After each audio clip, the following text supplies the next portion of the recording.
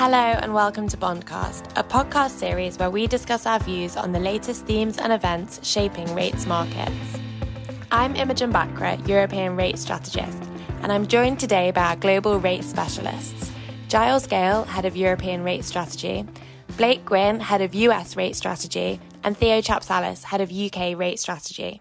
Hi everyone, welcome back to another Bondcast. Another volatile week. We had the markets sort of regaining a little bit of composure at the beginning of this week, and then a fairly big UK-led sell-off after the budget yesterday. So lots to talk about. Blake, do you want to kick us off with your latest thoughts in the US? Yeah, sure. I mean, as you said, we've had some really astounding volatility over the past week. It's been quite interesting. I think given how much volatility we have, we've just kind of been moving through these storylines so quickly. I mean, rehashing kind of what happened last Wednesday and Thursday at this point seems dated. That seems like months ago at this point. I think where the focus has really shifted, where the conversation has shifted this week, is really about the response to this volatility, the response to the price moves, to the fact that we've had yields, long end yields have been steadily increasing prior to this, but kind of capping off with last week's volatility. I think there's been a shift in the conversation to really about how central banks might respond and, what that might look like, when they might do it. And that's really what the focus has been this week. Looking at the Fed side, I think we're going to get a slight change in tone from what they've been saying for really the past month plus, which, most Fed speakers have kind of taken this line that, the reason yields are going up is very good reasons. It's because of optimism on the vaccine, optimism around fiscal stimulus. And, this is really nothing to worry about. I think we're going to see a slight shift in that. I think, I don't think any of them are really going to start signaling concern, but I think what we're going to see more is that they will just note conditions, say they're watchful, but that still, they're not concerned given the yields have been going up for the right reasons. I think the other thing that's also worth mentioning is that financial conditions are much more important to the Fed. Where the 10-year nominal yield is, obviously they watch it, but they're much more concerned with the broader economy and how those yields filter out. So, whether it's mortgage yields, credit spreads, equities, they're looking at this whole basket of indicators. And if you look across that basket, things really haven't been that bad. Yes, we had some volatility last week, but overall financial conditions are still at a very accommodative level. And I think that's something that probably gives the Fed a lot of comfort. And one of the reasons we're not really going to see the Fed kind of ramping up their language and really kind of signaling that they're concerned about where yields have gone. You really need to see that second piece. You need to see the rising yields start to bleed over into financial conditions and start threatening their dual mandate, threatening to kind of derail growth or eat into some of these inflation expectations, the pickup in inflation expectations we've got. So absent that, I think they're going to, say they're watchful. It's something they've obviously noticed. It would be a little bit tone deaf of them to not say anything about it, but we're not going to see them ramp it up any further than that, and certainly not take any action. I think one of the big conversations that's kind of picked up over the last few days as we're recording this is, will the Fed do kind of an Operation Twist, or will they use their balance sheet to basically push down on yields? And it's way too premature for that conversation. We're well off of that, and at this point, I don't think there's any reason for the Fed to really think about using balance sheet action or anything like that to counteract the rise in yields. Yeah, that makes sense. And I guess that's a very similar conversation to what we've really been having in Europe as well. I mean, I know the theme of the podcast last week was really how do central banks respond, but given that we recorded that pre the moves on Thursday and Friday, I think it's only, this week it's only been emphasized even more about what might the central bank policy response be. So we did have some consolidation in Europe at the beginning of this week, and I think a lot of that was driven by the flurry of ECB speakers that we've had over the week. They've come out more so than we've had from the Fed, and certainly from the Bank of England, in terms of kind of talking the market down about how much they are monitoring these long-term yields and what they could do about it. It's a bit nuanced depending on which exact speaker you look at. Obviously, there's a spectrum of more hawkish and more dovish speakers, but I think the main takeaway I would say from the ECB speakers that we've had this week is that they don't mind this kind of good rise in yields, as you were talking about, Blake, as long as it's driven by endogenous factors and belief in the recovery and helped along by vaccine distribution, etc. But what they won't tolerate is a rise in real rates. And so we have had a little bit of consolidation in real rates off the back of what they've been saying. But I think to really kind of consolidate that move, we will see some action from the ECB. So a little bit different from what we think for the Fed and the Bank of England. But when we say action, what I really mean is probably just using the kind of inherent flexibility within their program to ramp up purchases. So I would expect next week that we would see a pickup in the purchase pace for PAT, which obviously is a kind of luxury, if you like, that the ECB have within their program that I guess the Fed and the Bank of England don't so easily have. But I do think that we'll probably start to see a slight increase in purchases, just to kind of back up the rhetoric that we've seen around how closely they're monitoring the development. We didn't see anything this week in the numbers. Part of that is because this purchase data was prior to the kind of rout that we had on Thursday and Friday. And part of that was because there were fairly sizable redemptions, albeit even with redemptions, they didn't show an acceleration in gross purchases. But I would expect that to be to come through the data next week and probably in the weeks to come. And I would expect that to kind of be the theme of the press conference next week as well.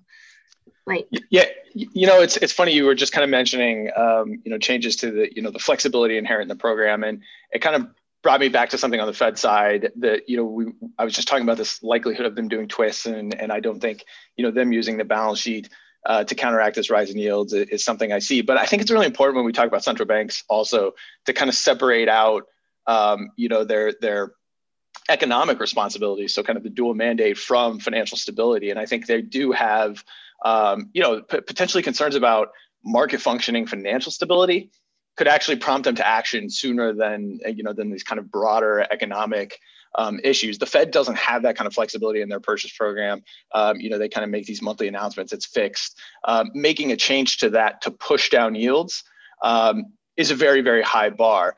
But I could see something more focused on periods of volatility. If they think there's risks in liquidity, if they think there's market functioning issues, I think the bar is a little bit lower to them doing something more targeted. And we saw that kind of in March and April of last year when markets started to experience some real pockets of illiquidity. They came in and did very targeted day of operations. And, it's just funny because we kind of lump all asset purchases together when we talk about the Fed and other central banks. But really, there's kind of these two different avenues that they're thinking about: financial conditions, but then also broader financial conditions and how that relates to the economy. And the tools that you might use and the ways you might adjust asset purchases are slightly different there. And I think the bar is much lower on the financial stability side than it is on the actually like pushing against yields to make financial conditions more accommodative. Yeah, I agree. And I guess that's why we've also had a bit of a shift from what the kind of focus or what the conclusion of our discussion was last week versus what it is this week, because last week we hadn't seen the kind of market moves that we've now seen, that we had on Thursday and Friday, that actually, the pace of the move, the volatility of the move, and the fact that that then started to feed into other asset classes and continue through onto Friday, I guess is more concerning to central banks than just the fact that yields are rising. Theo, what about in the UK? Because the UK was really what led the sell-off yesterday with the announcement of the budget. So talk us through what you're thinking there. Yeah, I mean, it was a very, very interesting day. Not just the day of the budget, the whole week, definitely very interesting.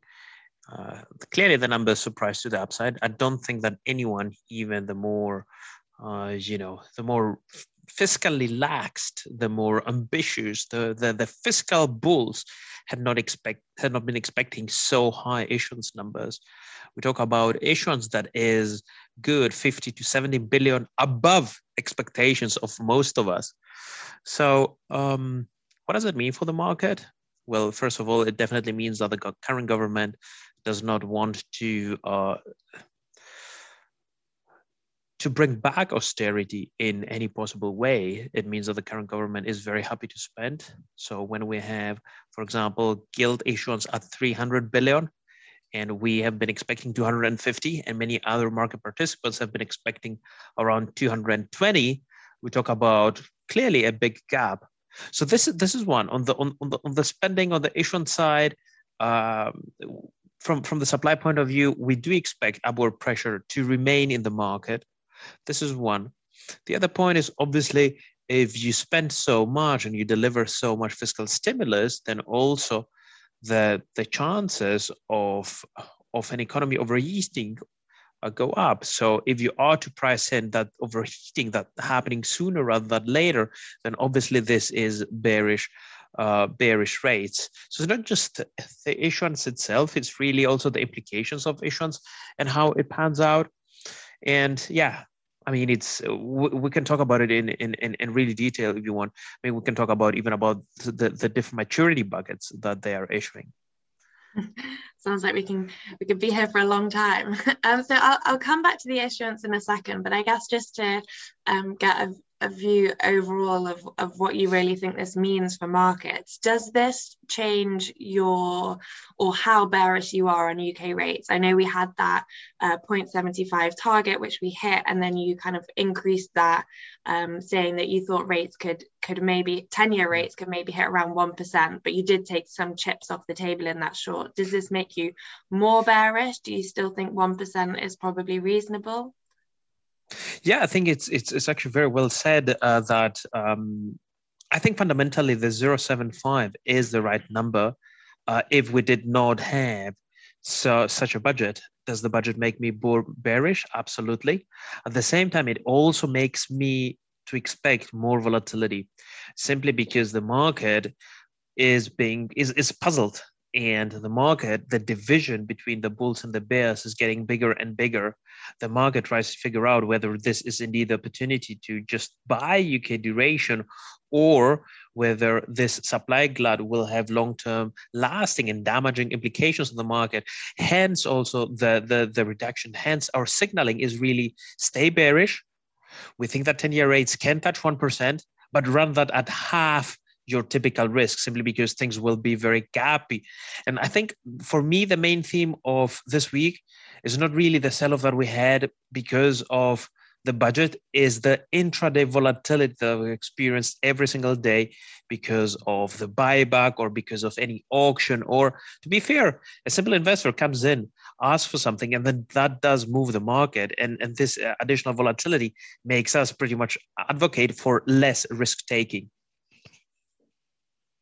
Okay, so there's a lot going on in the UK at the moment then. So let's go back to the issuance talk about then, because I know this is, I can see you getting excited about talking about issuance already. So let's think about linkers. Does this put linker issuance back to normal then? Yeah, linkers in the UK market, I mean, the way that I describe it is linkers are the real market, the proper market. It's not just the, it's not called the real curve just as a coincidence. So clearly we have a significant increase in the percentage of linker issuance. We moved from 6.8% in the previous year to 11%. Now, 11% is a low number for the UK that has historically been issuing around 25% in linkers, but there's been a deliberate attempt to reduce that. This year, however, linker issuance is back. I think what is very important is that not only in absolute numbers it is back, but also we will get more longer dated linkers. And longer dated linkers are a key instrument when it comes to supply, because they have flows that are very similar to zero coupon flows. So basically your big flow comes at the maturity of the bond. And if you issue this type of instruments, then really what you issue is very long dated duration, which creates a further upward pressure on yields. So yes, because of more linkers.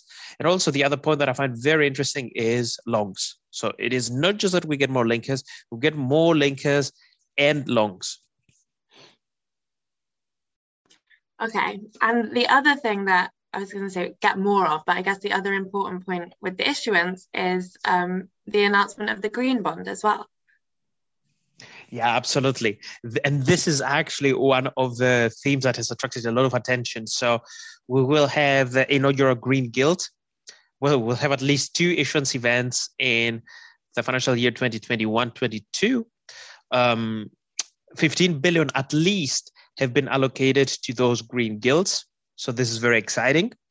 Now, there is an intention to create a green curve, and the DMO, they have been clear that a green curve means that it's more than 1 bond, it's probably more than 2 bonds, so at least 3 bonds. So you want to create something like a curve. So there is an intention to create a green curve. And well, the unallocated is actually high. We talk about 28 billion of unallocated. So 15 billion definitely will go to green gilts, but maybe this number goes up even more depending on demand for the asset class. So yes, green issuance is something that will play a significant role, and green issuance will be integral when we look at net issuance numbers, simply because it will be a significant proportion. So there is a desire to create liquidity in that asset class. There is a desire by the DMO to make this product succeed. Interesting. It's been, I guess, quite a big week in that perspective for green bonds, because we also had the first Italian green bond this week too, which, you know, you talked just then about depending on demand and things like that. And actually, you know, the evidence that we can see so far is that there is plenty of demand for green bonds, and that Italian green bond had a very big order book in the end, especially as the first Italian, but also the first green bond from a peripheral country. So a big week for the green financing market this week. Certainly seems like it's, you know, as we wrote in the year ahead last year, that we thought that this would be the year, what did we call it? The macroization of ESG, and that this would be the year that green bonds really became mainstream, if you like, and it seems like that is playing out. All right then, guys, thank you very much for joining me again this week. I'm sure that we will have, well, hopefully not exactly the same discussions, but I'm sure we'll be back next week talking about real rates and whether yields are still rising. And of course, we will then have the benefit of knowing exactly what Powell has said tonight, and whether the ECB has pushed back through their actions, not just through their rhetoric. So lots to catch up on next week too. I hope you enjoyed this episode of Bondcast. Please do subscribe to our channel to get future episodes, and like it, as this will help others to find it. We also encourage you to follow us on social media to get all our latest content. Speak to you again soon.